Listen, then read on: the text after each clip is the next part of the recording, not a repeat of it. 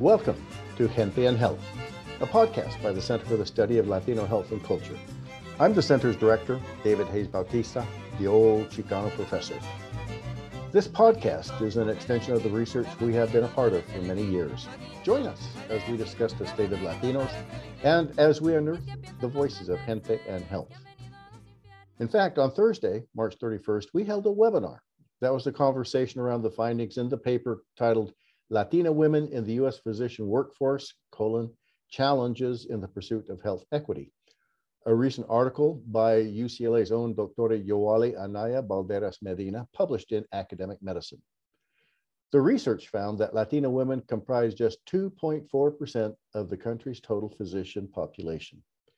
Join us in the discussion that focuses on why the Latina physician workforce shortage could present a challenge for health equity, and also on solutions to address the root causes of the underrepresentation of Latinas and other folks who are also underrepresented in medicine. Good afternoon, everybody. I'm David Hayes Bautista, Distinguished Professor of Medicine and Director of the Center for the Study of Latino Health and Culture at the David Geffen School of Medicine at UCLA. And it's my pleasure to introduce our moderator and guest for tonight, Dr. Yoali Anaya, who is an assistant clinical professor in the UCLA Department of Family Medicine and also a member of the core faculty within the UCLA Family Medicine residency. She wears a number of hats. For example, as a primary care physician for the diverse patient population at both UCLA and at county clinics. She also teaches residents and medical students, and her research interests are always top of mind as she seeks health equity for minoritized patients and the application of research to policy. And in this role, she is also a research scholar with the Center for the Study of Latino Health and Culture, that's pronounced CESLAC. And with that, I'd like to turn the time over to Dr. Yoali Anaya. Dr. Anaya, it's all yours. Thank you, Dr. Hayes Bautista. It's been an immense pleasure to work on this research with you. Thank you for hosting us today as well. I'm going to share my screen here. Good evening, everyone. Thank you for joining us. I am delighted to be with you all today. So why are we having this webinar? Why do Latina physicians matter? Why did we pursue this study in the first place? For our team, the physician workforce matters because of the implications for health equity. So starting with the most commonly cited, the most seemingly straightforward layer, the shortage of Latinx physicians compromises the Latino population's access to language and culturally concordant care. But what does that actually mean? I want to take it one layer deeper. When I say culturally concordant, I more precisely mean structurally concordant. Structurally concordant. There's a concept in academics called structural competency. Structural competency takes us a step beyond social determinants of health and health disparities curricula. It focuses our lens on the structures, meaning the policies, the economic systems, the social hierarchies that are the structural determinants of health. So representation of Latinx physicians is about more than understanding what Latinos eat or what their traditions are. It's about the lived experience of the structures and how these structures contribute to the social determinants of health and health disparities, because those structures are where the money is at, figuratively, though I guess literally also as well.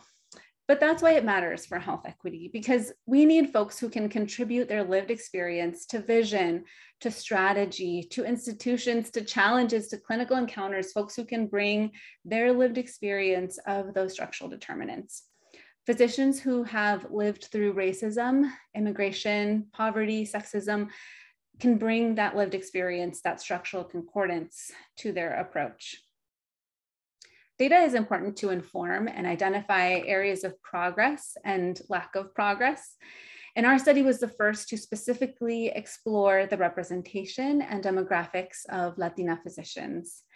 In a publication from the Women's Physicians Health Study in 2000, Hispanic women made up about 5% of that studied population in 1993.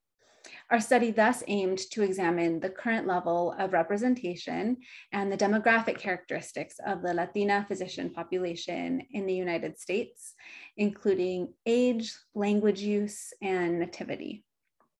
So to tell you just a little bit about our methods in our study, we based our analyses on the US Census Bureau's American Community Survey, the ACS, and to ensure robust results and balance out year-to-year variation, we use the most recent 5-year estimates. These capture annual data from 2014 to 2018 into a single larger data set. While some prefer the use of one over the other, we do use the terms Hispanic and Latino interchangeably in our study in accordance with the US Census Bureau. Okay, so for comparison, what does the composition of our country's population demographics look like? Non-Hispanic white individuals make up about 61% of the total population, and Latinos make up about 18% of the general population. In states like New Mexico, Texas, and our own California, Latinos make up a greater percentage of the population. Here in California, Latinos make up about 39% of the population.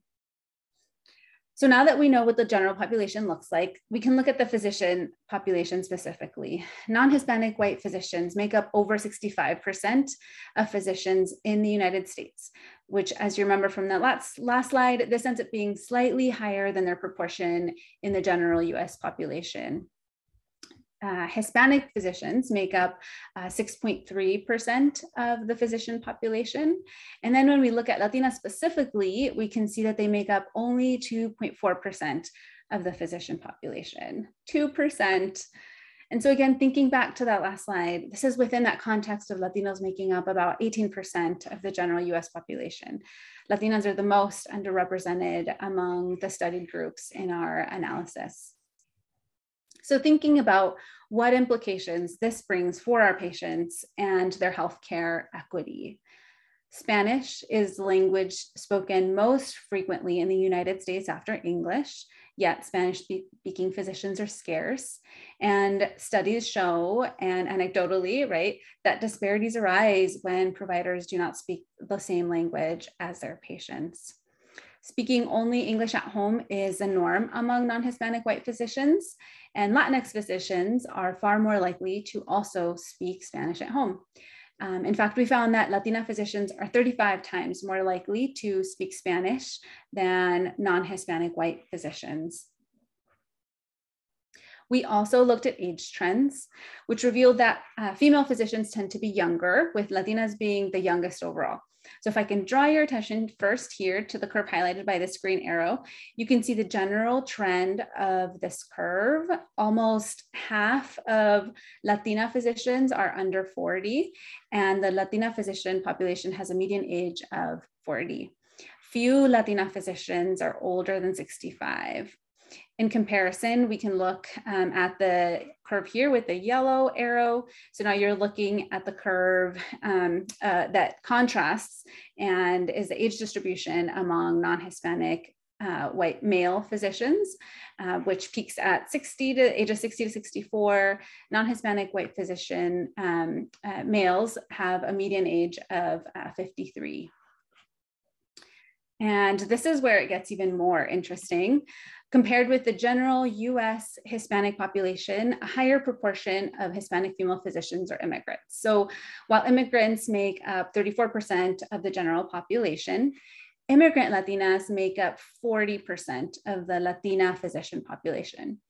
We can't make any assumptions here about where these Latina physicians received their medical education. The ACS records don't contain information on medical schools attended by folks. So one question that this data raises is the question of what proportion of Latinas in this foreign-born category are US medical grads, and what proportion are international medical grads, IMGs.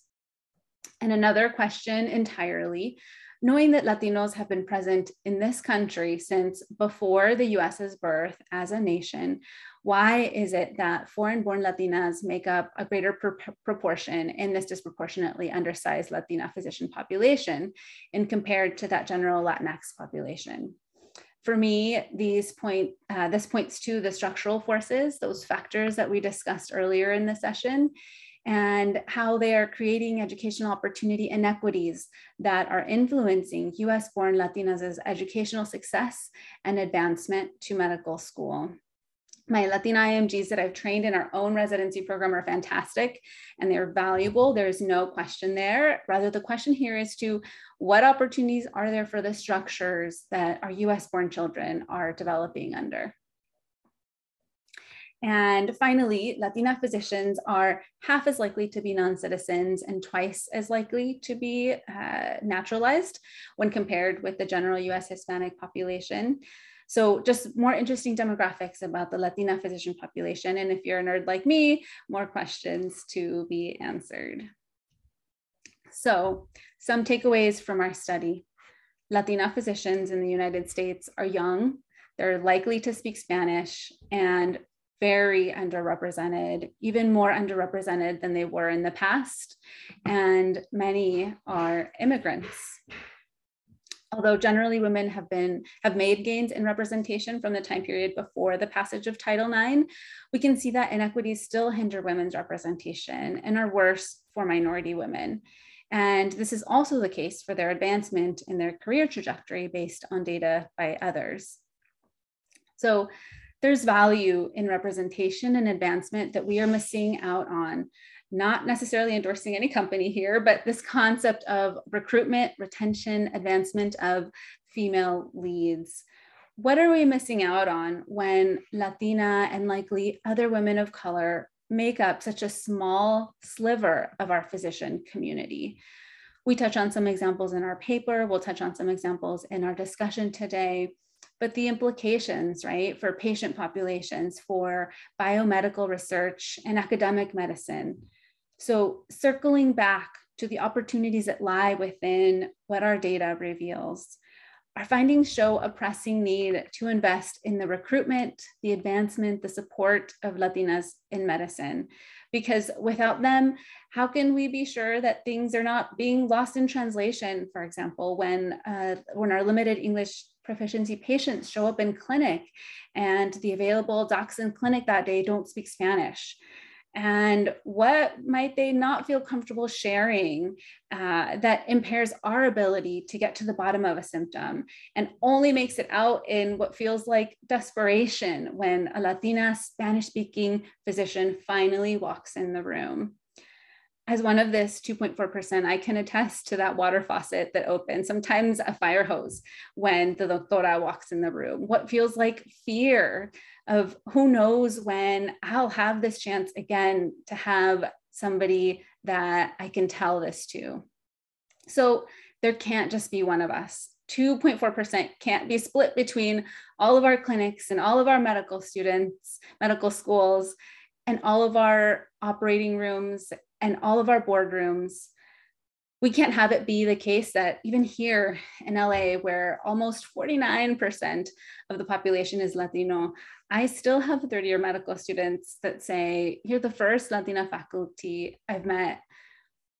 Representation and advancement matters because we need folks to bring the perspective, the voice, the lived experience of minoritized communities to the exam room, to the boardroom, and everywhere in between, to help us create a vision for policies, for institutions, for research from their lived experience of those structural determinants, that structural concordance, where discrimination, marginalization, poverty, they're not concepts, but rather concrete experiences through which folks can lead and inspire and empower, create opportunity so that together we can advance health and healthcare. And with that, let's turn to our conversation and discussion with Dr. Byington. I don't know about you, but that's why I came to today's webinar. So let's dive into our conversation here. Dr. Byington is the Executive Vice President and Head of University of California Health and a professor of pediatrics at UCSF. In her role, Dr. Byington leads the country's largest public academic healthcare system. Trained as a pediatrician specializing in the treatment of infectious diseases, Dr. Byington is a member of the National Academy of Medicine. Dr. Byington has had a distinguished career in academic medicine. She has had continuous grant support totaling approximately $80 million since 1998. As a Mexican-American woman in academic medicine, she has worked throughout her career to end health disparities and increase health equity. In her administrative roles, she has developed and supported faculty mentoring programs and policies and processes for faculty diversity, salary equity, and parental leave. Dr. Byington has created pipeline programs for underrepresented students that are interested in health professions, has held training grants that support research and career development experiences for American Indian undergraduates, and has mentored more than 100 students, trainees, and faculty members, the majority of whom are underrepresented in academics or medicine. We are so excited to welcome you, Dr. Byington. Dr. Byington, can you tell us a little bit about your own story? What has your lived experience been as a Latina physician? Thank you so much, Dr. Anaya. It is my honor to be here today. And I am one of the very proud 2% that you talk about in your paper. And I think I'm older than the median physician that you talked about. And so that has left me with a somewhat lonely experience in academic medicine, almost always being the only one. I grew up in South Texas at the border, the Texas-Mexico border. I grew up in a multi-generational household. I spoke English and Spanish at home. And those were things that I felt marked me in a way that I didn't fit in medical school. And now I realize that those are the strengths that make me who I am, make me able to understand the experiences of my patients, and have given me the drive to succeed in medicine. So that's where I come from, and I look forward to this discussion, and I'm thrilled to see the number of people participating, knowing that most of you are Latina women. It just does my heart good. Yes, we are so excited to have everybody here together. Tell me more about your experience, that loneliness that you mentioned, in the path to your current role. Can you share a little bit about that? Well, I think it has been with me my entire life. Before I could ever get to medical school, I had to convince my family that being a physician was something that was open to women. And I heard growing up all my life, mijita, girls don't like science. Hijita, girls can't be doctors, and they weren't trying to hold me back. They were trying to protect me. And I think it gets into that discussion that Dr. Anaya was talking about. Why are we seeing so few of our US-born Latinas enter the profession? I think we have some work to do within our own families, within our own cultures, to really show people that this is a path forward, and a path forward for women. And then when I was in medical school, of course, most medical students were male. There were 19 women in my medical school class. Wow. 10 of us graduated. And of course, I was the only Latina. And at some point, the AAMC would keep track of professors in medical schools. I decided to go into academic medicine. And there was a time that the AAMC kept track of the professors in medical schools, and the number of Mexican American full professors who were women, it numbered 7 in the United States. I knew that I was one of them, but I had never met another one. Mm-hmm. And, it is a lonely road when you find yourself always the only woman or the only Latina, the only one who can speak Spanish. But it is so important for our patients that we persist. Absolutely, absolutely. And grateful for you having persisted, and to all the Latina physicians in the audience and Latina physicians to be, keep persisting. So I'm curious, as you, as a leader, right, what are some ways that you see that the Latina physician shortage is presenting challenges for health equity? You know, you've talked about some of them. The Latino population is so important in the United States, and being able to offer culturally competent and, as you've said, structurally competent care, and knowing the questions to ask, understanding that, and I will say, I started a clinic when I was in Salt Lake City. I was the only Spanish-speaking physician when I arrived in Salt Lake City. I started a clinic for Latino immigrants, and they were incredible. My patients were incredibly loyal. I took care of patients from prenatal till they went to college. You know, they were 21 years old and I was sending them off to college. So I just think that having a physician that shares their life experience, understands that their family may have mixed immigration status and what that does for seeking health care. I'm a pediatrician. Sometimes I would have families where one child was born in the United States and had Medicaid, and another older sibling was born in a different country and was uninsured. You know, that makes it very difficult in a family.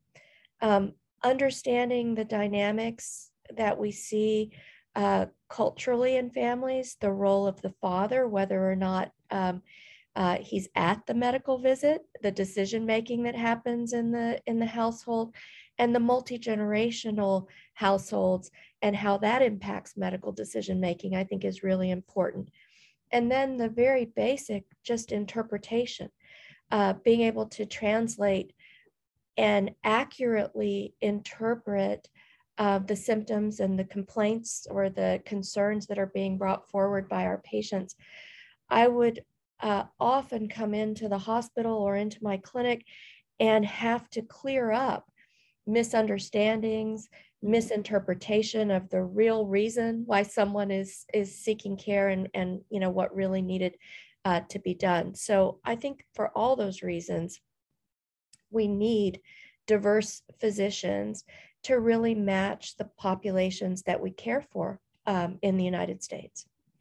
Absolutely. Yeah. And I mean, even thinking about when you mentioned the multi-generational homes, right? It brought me back to COVID and how, you know, how impactful that was for the spread of coronavirus within our multi-generational homes, right? People going out, working, bringing it back home. Right. And yeah. And so, and the importance of understanding that and bringing that understanding to the table, and, you know, our ability to make the decisions based on having that understanding.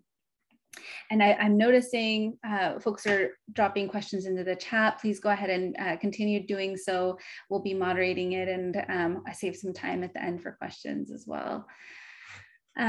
You also alluded to kind of some of what you have seen as the barriers to the underrepresentation of Latinas and other URIMs in medicine. Which do you think are continuing to, you know, at the root cause affect this underrepresentation? And then how do we tackle them? What can we even do? I see a number of root causes, and in my time using whatever platform is available to me, I've tried to address those. And I will start with culture. I think it's very important to meet with families who have promising children who may be able to enter into the health professions. And so when I do outreach, I tend to start, I start telling the parents of my newborns they need to read with their children and they need to be successful in kindergarten and those kinds of things. But I tend to start doing outreach at about 8th grade. And I really make sure that any outreach we do involves the parents so that they can see what their, especially daughters' future might look like, and to answer their questions about in a way that would give them confidence that their daughters will have a life that still allows them to be the daughters that they want in a Latino household. And answering very basic questions about, can you get married? Can you have children? How do you balance? Do you have children, doctora? I get that question all the time. And really, I spend a lot of time working to convince the dads, because the dads make a lot of the decisions. And some of the things that I've been able to say to fathers is that I have always been able to have a job. I have always been able to care for my family and care for my extended family. And that's what being a doctor has done, has changed not just me and my family, my husband and my children, but my parents, my cousins. It has been important for our entire extended family. So culture, I think, is really important, and that's on us. That's like talking to our families, talking to our friends and neighbors. That's on us. Then we have the systems that we have to get through. And so cost is so very important and so much of a barrier. Mm-hmm. There was just data published, I think in the last couple of weeks, that the AAMC puts out showing that students who attend medical school, a higher and higher proportion are coming from the very top income levels in the United States. And if you are middle class or working class, it seems impossible to think about paying for the training that's required. And so one of the things I really try to do is work to find ways to compress that training. How do we reach out to someone in college, make sure we can get them scholarships? If they can graduate from college in 3 years, move them along. I keep advocating for having certain college classes count in medical school. I took biochemistry as a senior in college, and it made biochemistry my first year of medical school a piece of cake. Yeah. That was great. That helped me. But wouldn't it have been better if I could have tested out a biochemistry? And I did my medical school training in 3.5 years because there were electives that I could do. There were things that I could do. So finding ways to compress that training, helping people to know that they have a guaranteed residency, I think is really important. Paying off loans, so loan reduction programs, everything that we can do to make it as easy to see the path as possible and as easy to pay for the path as possible, I think is really important. And there's more ideas. Once you're in, we've got to keep you in, and making sure that you feel supported and welcomed, in your training programs, in your medical school classes. All of those things are so important. Mm-hmm. Yeah. It's interesting. So I founded a pipeline program within our department. So the residents go out into the high schools, and one of the topics that is covered is financing your education, right? Introducing them to, not because they're going to know that they actually need to turn it in by this date, the FAFSA, right? But there is a FAFSA. And putting the name out there, right? So that they know, oh yeah, there was one time we heard a presentation and this is important. I remember being told it was important. I remember being told I needed to do it. Just putting things on folks' radar and increasing access to that information.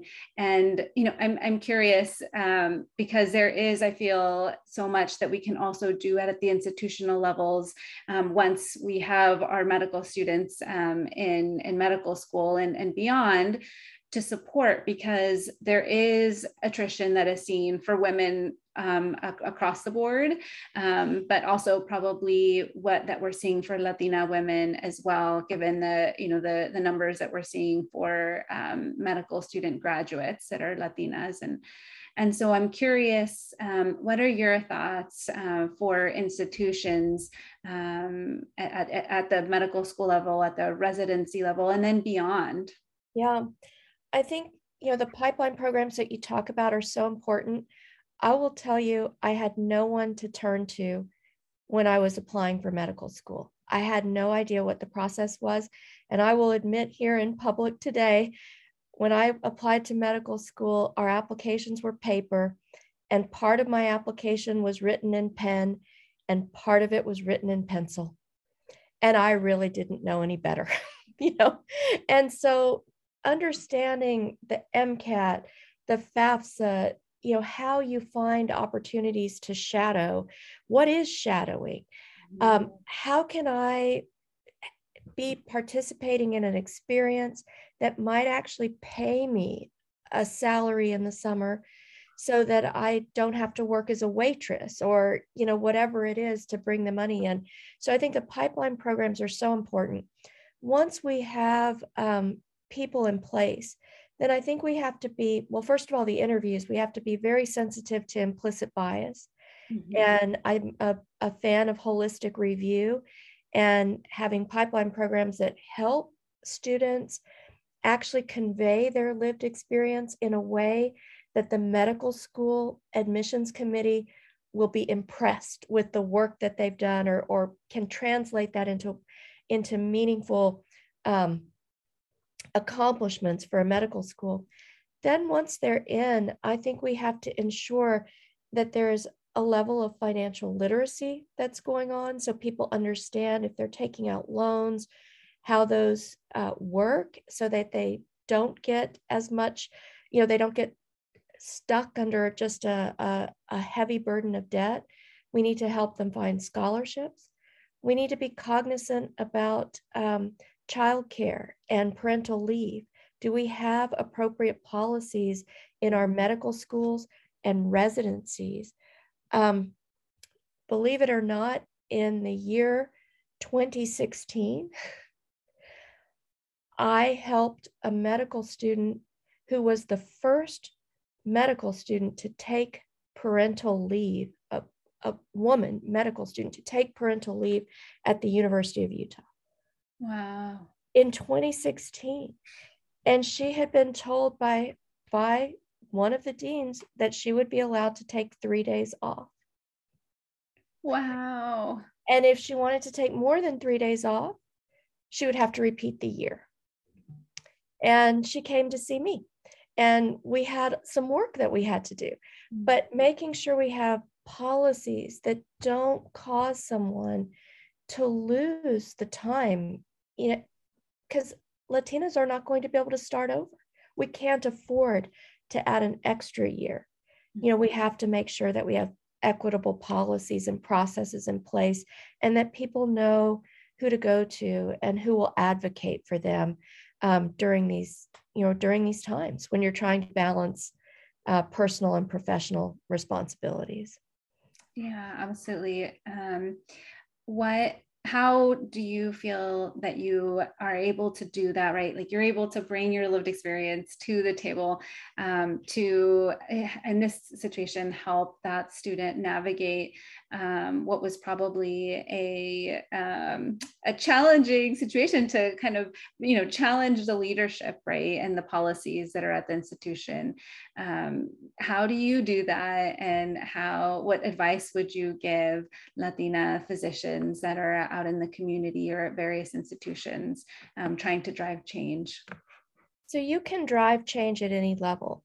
You know, for me, I didn't start here as the executive vice president of the largest academic health system. I started as a very junior student, trainee with no background. But what I have learned is in medicine, people want to do the right thing. They really do. And the people we work with are always advocating for their patients. So they understand advocacy, but they sometimes just don't see what's around them, especially if they're male, especially if they come from the dominant white culture. All of this is so invisible. And so by making it visible and by saying, you know, for this young woman, I said, look, we're physicians. We know a 3-day parental leave Right. is inappropriate. It's inappropriate from a medical standpoint. It's inappropriate from a psychological standpoint. We would never do it for one of our patients. How can we justify, and how can we be creative? And so one of the things that I've done for parental leave for both men and women is I believe if you're a medical student taking parental leave, you should have a parental leave elective, pediatric elective. You will, or OB elective, but you will never learn more about pediatrics Right. than that first month that you are taking care of an infant. And I believe that that should count as elective experience. I'm a real believer in double duty. Like, I took biochemistry as a senior in college. It should have counted for my first year of biochemistry in medical school. If I'm having a baby and learning about breastfeeding and taking care of a newborn, that should count as a pediatric elective and not cause me to lose time in medical school. Yeah, we have something like that in our residency, I will be proud to say, so that the residents are able to do some elective time, and then they are able to actually present an make an academic presentation to their colleagues Yes. on something that they learned. And there is so much that is learned, as you said. You will never learn more. No. Yeah. So we have a great question in the chat that is relevant. So I'm just going to ask it now. So in addition to pipeline programs, how do we make sure our four-year institutions and medical schools are held accountable for changing their practices and policies that support students in pre-med and medical school on their path as part of their systems? Well, you will never get to change if no one is evaluated on that change. Mm-hmm. So we have to hold people accountable. And in medical school, all medical schools have to be accredited. So the lever that we have there is through the accreditation process for medical school.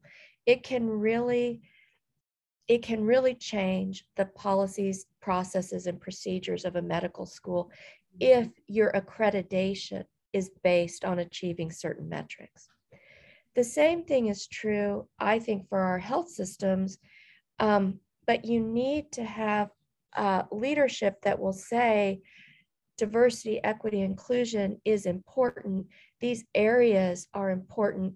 I will be measuring your evaluation, your annual evaluation, your departmental evaluation, the evaluation of the college by whether you're achieving, goals that we're setting in these areas. Since I arrived, we have a program that ties some compensation of our health professionals to meeting quality goals. And I said, well, diversity and equity and inclusion should be part of those quality goals. And so we've added those dimensions to our incentive program. You have to use the levers that will result in change. And so accreditation, pay, evaluation, you need to build those in. Absolutely. And I would add, at the medical school level, at the residency level, demonstrating ongoing growth and sustained growth, right? We've been at the same number for how long, right? And so documenting that there is ongoing and sustained growth and representation. And, at the very least, it should match the US's population rates of that we have of representation in our general population. And so we can absolutely use that data for accountability, and really more so just to demonstrate the areas for progress that we have. One other, mechanism that kind of comes to mind at the medical school level, and I noticed you have a pin on your coat. Oh, yeah. Academic medicine, I believe, really should make efforts to protect the ability of DACA and undocumented students and residents to continue to pursue and practice medicine in the U.S., supporting their efforts for their long-term integration. I think it's another source of untapped workforce and diversity for our institutions and resilient students as well. Well, I agree with you, and I think we have to understand why DACA is so important. Many of us come from families where there is mixed immigration status, and where circumstances, compelled a family to cross the border, and some children may have been, incredibly young, and they don't know any other country, and they want to contribute. And so I do support all of our DACA students. The butterfly has been the symbol at the University of California. This pin, I try to wear it every time I speak in public, and it also has special meaning for me because it was the last gift my sister gave to me before she passed away, as a gift for me to bring on my interview at the University of California, so that I would know she was with me. So I wear it a lot. Oh, that's so beautiful. And just kind of reminds me of the impact that our families have in our contributions and our inspiration, as we move forward. Thank you for having that be one of your values. I know there's probably folks in the audience that this is resonating with. And we talked earlier as we were preparing, why representation matters and why it matters in leadership. And it's because when we are in leadership positions, we can change the narrative. We can push the institution in ways that they may not have considered. So that may be in policy and process, but I wanted to give the example of just this last year when we had the humanitarian crisis of unaccompanied minors at our border, at the University of California, at California's border. And the AAMC, the CDC, the NIH, they called together the leaders of all the academic health systems in the United States. There are 155 of us. Most of them are male, like 90%, and 90% are white. And they asked us to help with this humanitarian crisis. And I do believe that many academic health centers sent volunteers, individual volunteers, to 15 sites across the United States. But the University of California Health System set up 2 sites. We used our entire weight of the system, and we set up 2 sites that we staffed for 5 months, and we took care of 5,000 children. And we were able to take care of them during COVID. We were able to make sure that there weren't outbreaks in the centers. We made sure we used all our pediatric expertise, and so that it was a child-friendly environment, a child-safe environment with play and education, as well as medical care. And I'm just so proud of that work that our system did. It was so aligned with the values of our system. There were over 1,000 healthcare providers and staff who participated, and it was really transformational for them to participate in something like this. And I think to myself, why didn't any of the other 155 academic health systems do what we did? And I think it has something to do with the fact that the leader of this health system is a woman, a pediatrician, a mother, who grew up at the border and who knows what it means to have a 3-year-old alone at the border. Absolutely.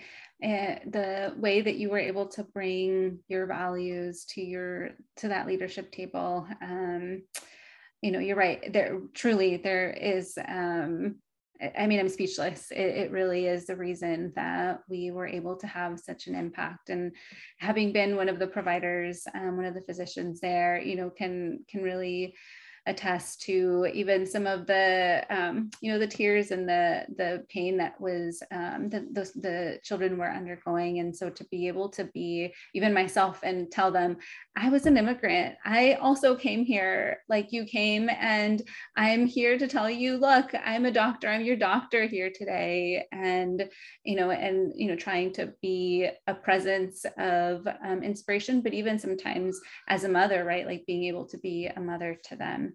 Yes. To steer a little bit in this direction, I saw Dr. Rodriguez posted another question about, and I will say from my own experience, and I was really supported in my family to pursue education, higher education. And, I was little and saying I want to be a doctor. And my parents were like, yeah, like go be a doctor. But now feeling more of that loneliness now that I'm further ahead in my career, and that there are fewer, women that are leaders and that I can turn to for mentorship, for sponsorship. What can we do in our academic institutions to increase leadership positions for women of color? And how can we reduce isolation and build community? Right. They're two different questions. And so building community is so important, and that we need to do ourselves. And so sometimes that community is not in your local environment, and our national professional organizations are so important. They're important to get mentorship there when you're starting out, but they're also important so that you have someone to talk to who knows what you've been through. And so that national networking is so important. And the Latino Medical Student Association and all of their work is just incredible. And so I would say we have to build that community, and we have to understand that community may not always be with other physicians. Mm-hmm. It may be with the nursing staff that speaks Spanish and that brings you some tamales when they know you are so tired. Mm-hmm. Or it may be with the environmental services staff who encourages you to keep going, and will say things to you like, you've given me hope for my children. That we need to know how to build that community throughout the health system. And then the creation of new leadership opportunities. I have really spent time speaking with the medical leaders and health leaders across our campuses. Our leadership, in my opinion, is too masculine, and still to this day pretty uniformly white. I think we're at about 85% white in our leadership positions. And I've gone to them to say, each one of your department chairs should have an associate chair. Each one of your division chiefs should have an associate division chief. We need to do it to be a good organization anyway for succession planning. But how do you open so that you're bringing more people in who can learn the leadership skills that they need in case your department chair needs to retire, or in case your division chief has an accident, there's someone else who can, step in. I'm also a believer in term limits. Department chairs are a big stepping stone to further leadership. I will tell you right now, I was not a department chair. I was not a division chief. That is not the path that was open to women. I had to go in different ways. But department chairs in the United States, their tenure might be 20 years, 30 years, 40 years. I think that the undergraduate campuses have it right, and people should serve as a department chair for 5 years on average, 10 years, maybe max, but make room for others, make room for others. Yeah, and that reminds me, you know, there was a fantastic commentary that was written with our paper, and one of the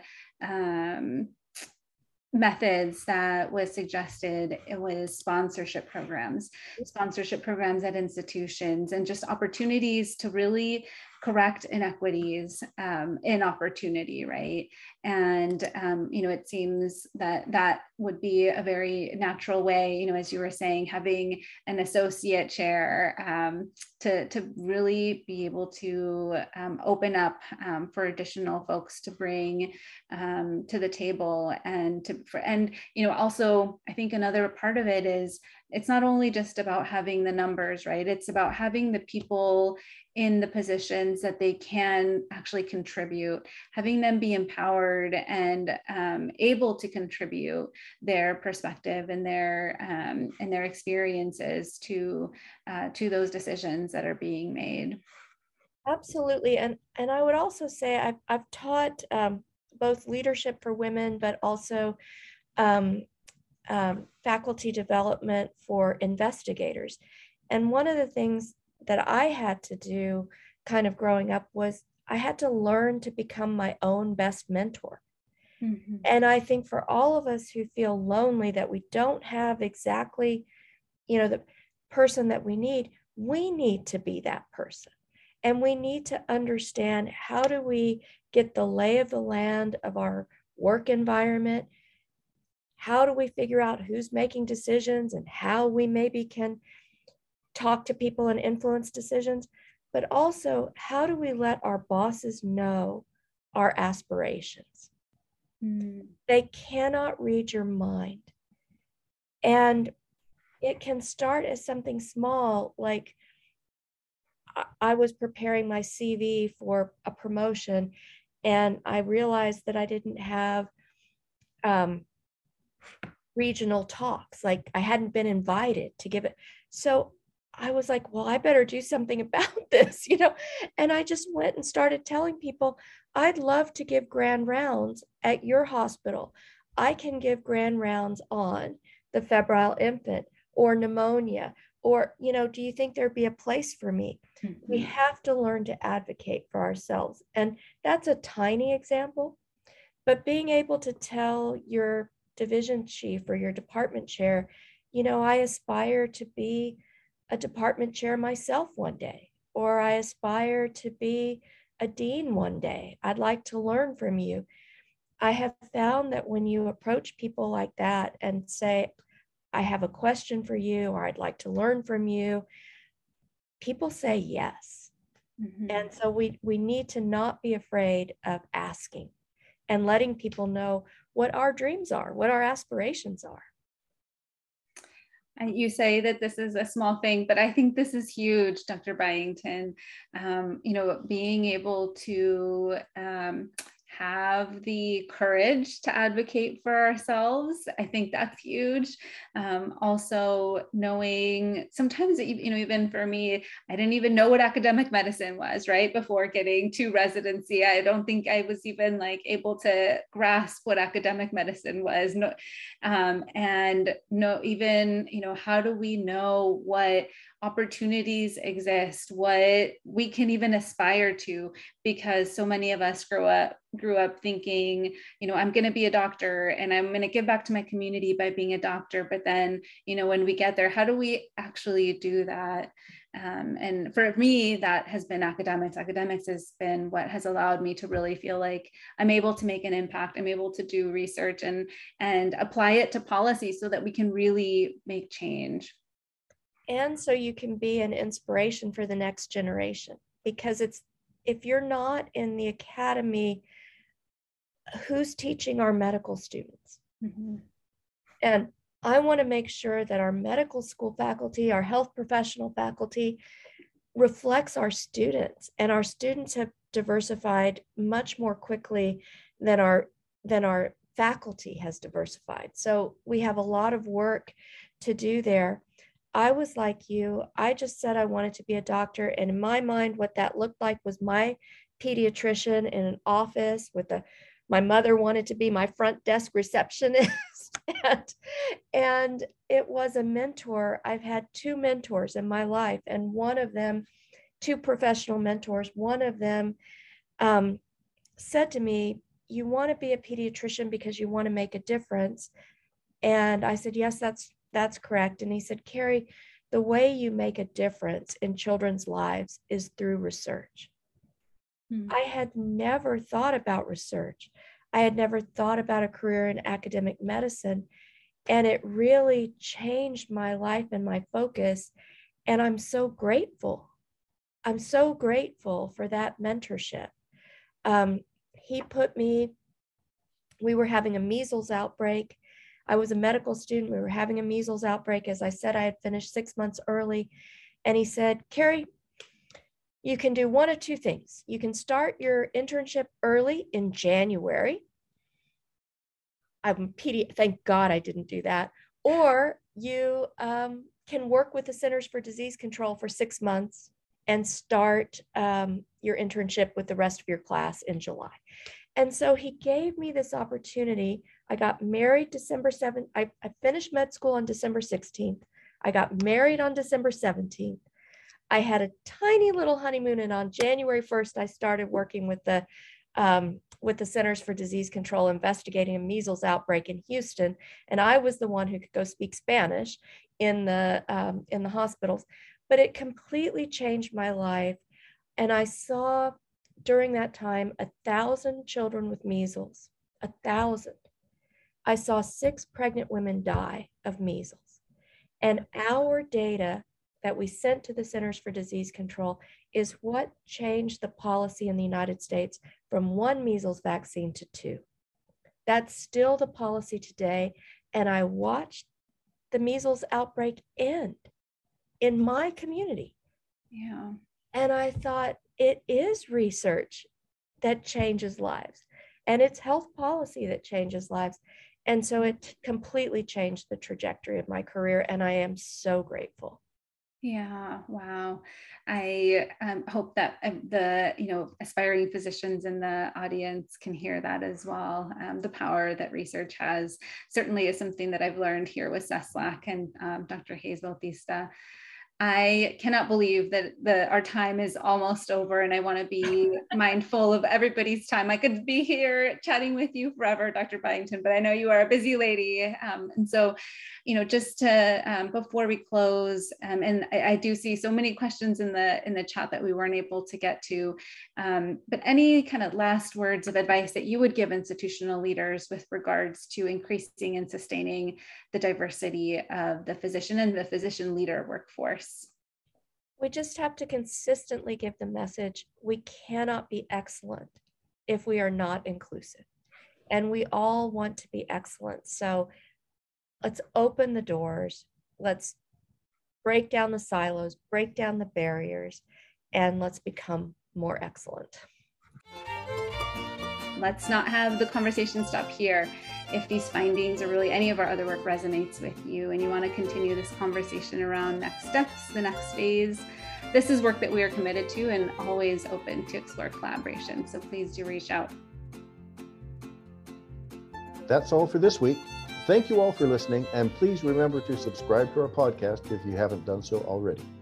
Our executive producers are Adriana Valdez and Seda Santiso Greenwood. Our writers are Brandy Lopez and Gisela Hernandez. Editing was provided by Elias Rodriguez, and music this week was provided by Mariachi de Uclatlan. Tune in for the next episode as we delve further into topics of Latino culture, gente, and health.